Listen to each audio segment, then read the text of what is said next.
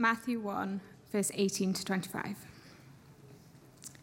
This is how the birth of Jesus the Messiah came about.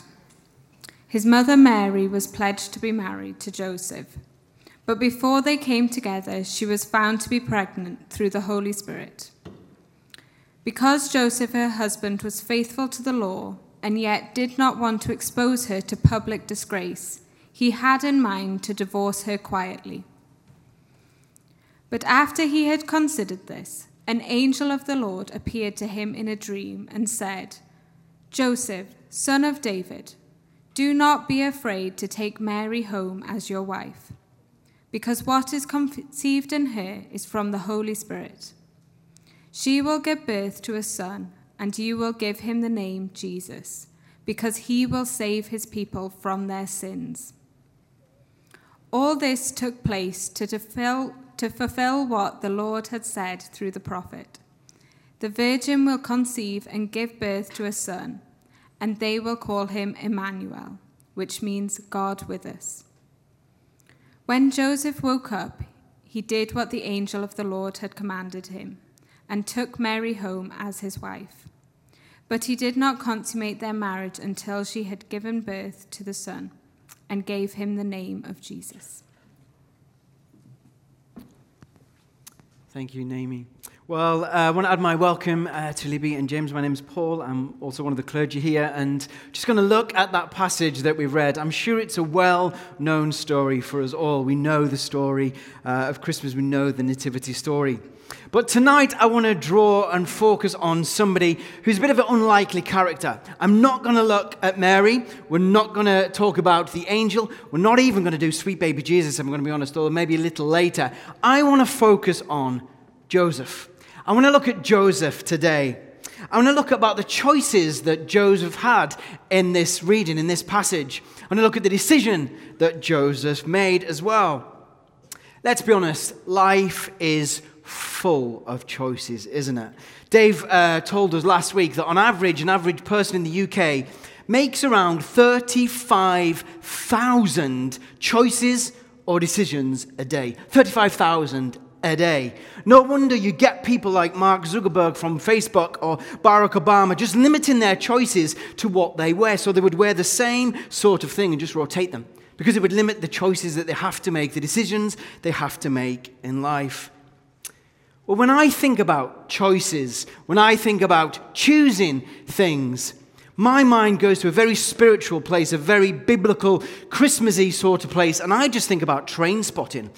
Do you know, I don't know if you've seen Train Spotting, maybe you've seen Train Spotting 2, because in Train Spotting 2, there's this scene, it's actually filmed here in Edinburgh, in Harvey Nick's store, and you get Ewan McGregor explaining to Veronica what choose life is.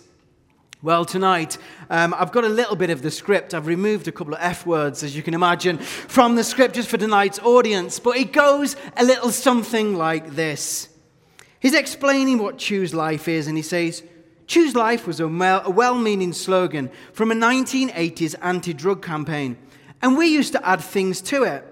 So I might say, for example, choose designer lingerie in the vain hope of kicking some life back into a dead relationship. Choose handbags, choose high-heeled shoes, cashmere and silk, to make yourself feel for what passes as happy.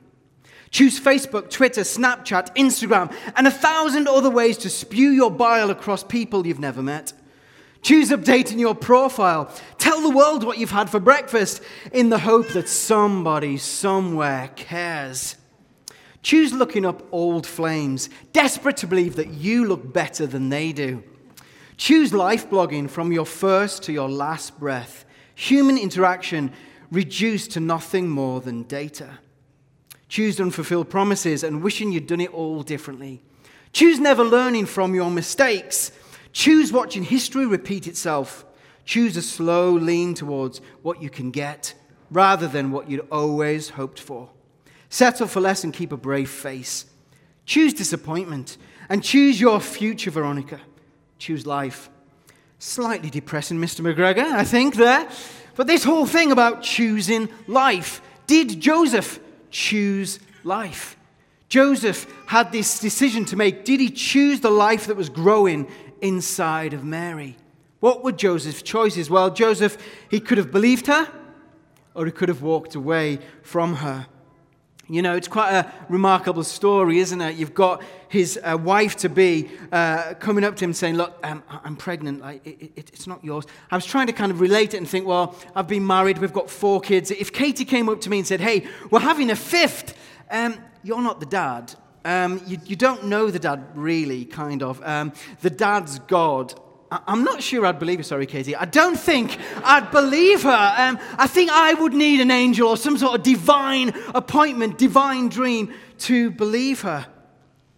You know, Joseph, he was in this stage. There was 3 stages first century Jew would go through in being married. He was in the second stage, which was betrothed. So they lived apart. It lasted for about a year. If the virgin was committed adultery, if she slept with somebody during that period, she could be stoned, and her parents would get involved in the stoning. Joseph knows this. He doesn't want to shame her. He doesn't want to humiliate her. He decides to do it quietly. He decides to divorce her quietly because that would have been the few amounts of people would have been the witnesses. So it would have been a quiet kind of settling.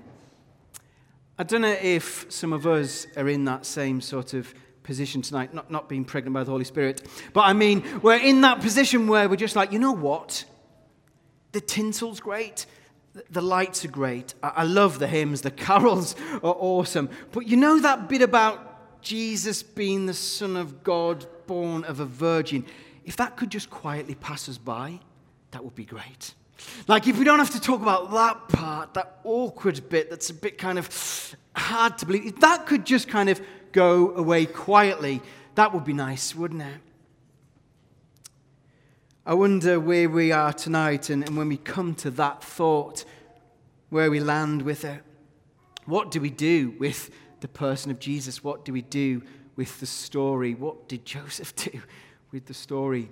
Well, let me tell you a very quick story about the Getty family. The Getty family are people who own this amazing art museum out in California. And the Getty family have this thing called the Getty Kudos.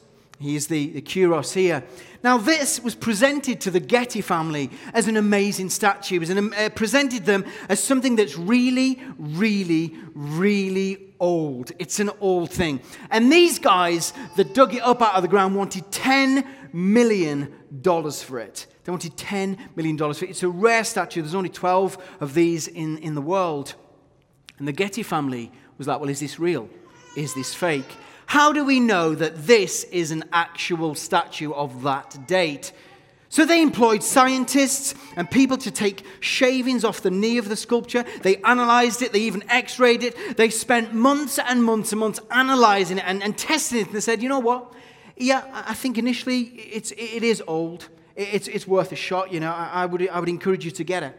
So the Getty family made this purchase for $10 million. However, when they did the big reveal, they revealed the statue to artists and archaeologists. And when the cover was pulled away and they looked at it, the artist said, it's fake.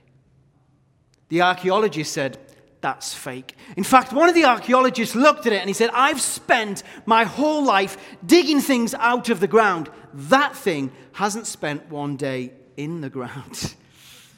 Ouch. What do you do? So the Getty family, they're in an interesting situation. Do they believe them? Is it real? Is it fake? It's quite an incredible story. What do they do with the statue? Where do you place something that could be worth $10 million or it could be fake? Well, the Getty family did something really interesting. They couldn't decide. The museum couldn't decide. So they slapped a label over it that said this. This is the label. Greek, about 530 BC, or modern forgery. It's interesting, isn't it? You know, the tricky thing is, I don't believe you can do that with the Jesus story. I don't believe you can slap a label over it saying, I don't know, could be true, could not be, might be, it might not. I'm undecided. It's unknown, really, actually. I don't believe that Jesus has given us that option. Some of us may be in that category. We think, I'm a little bit undecided. You know, the problem is that these sort of questions, they don't go away. Who are we? What are we living for? Why are we here? Is there a God? These questions knock at the door of our hearts. It's like a candle of flame that burns away in us, and they need to be answered. See, Jesus said some incredible things. He said, if you've seen me, you've seen God. He said, I and the Father are one. He didn't say I'm just a good person. He said, if you've seen me, you've seen God. This is what the writer C.S. Lewis said. C.S. Lewis is an amazing author. He gave us gorgeous books like Narnia, things like that. C.S. Lewis says this: a man who was merely a man and said the sort of things that Jesus said wouldn't be a great moral teacher. He'd either be insane or the devil of hell. You must make your choice. Either this man was and is the Son of God, or else something worse. But let's not come up with this patronizing nonsense about him just being a good human teacher. He hasn't left that option open to us. He never intended to. Joseph chose to accept the baby Jesus that was growing in the womb. Joseph accepted Jesus and gave way to an incredible person, an incredible life that's changed our land, our world, our universe forever. Here's a little poem that's a shortened version called One Solitary Life, about the life of Jesus. Jesus was born in an obscure village, the child of a peasant woman. He grew up in another village and he worked as a carpenter until he was 30. Then for 3 years he was an itinerant preacher. He never wrote a book, he never held an office, he never went to college. He had no credentials but himself. His friends ran away and one of them denied him. He was turned over to his enemies. He went through the mockery of a trial and was nailed on a cross. Then when he was dead, he was laid in a borrowed grave. Yet centuries have come and gone, and today he is the centerpiece of the human race. I am well within the mark when I say all the armies that have ever marched, all the navies that have ever sailed, all the parliaments that have ever sat, and all the kings that have ever reigned put together have not affected the life of humanity upon this earth as powerfully as that one solitary life. Time magazine described Jesus as the most persistent symbol of purity, selflessness, and love in the history of Western humanity. Arguably one of the greatest minds in the world ever, Albert Einstein, said this: I am enthralled by the luminous figure of the Nazarene. No one can read the Gospels without feeling the actual presence of Jesus. His personality pulsates in every word. No myth is filled with such life. Well, we know Joseph chose Jesus. He had the dream. He didn't pass the dream off as too much wine or too much cheese. He said, I believe that is going to be Jesus, going to be the Son of God. He chose to believe. People all around the world have chose to believe, explore, journey. Like me, I chose to believe in Jesus at the age of 5 and continue to choose him every day. Let me finish with a Trainspotting style rant of choose life. Choose life. Choose to believe that there's more to life. Choose to believe that amongst the tinsel and the sticky tape, there's much, much more. Choose something and someone that lasts forever. Choose faith. Choose to place your trust in a trustworthy person. Choose to unwrap what we believe is the best gift ever, the person of Jesus, and the opportunity to follow him. Choose to follow that person, and not just on your screen or social media, but with your whole life. Choose to follow a person that 2.2 billion people around the world already have. Choose life and the creator of it. Choose to explore. Choose to open the door to Jesus and the reality of him. Choose the real reason for the season. Choose Jesus. Choose life. Thanks for listening, Libby.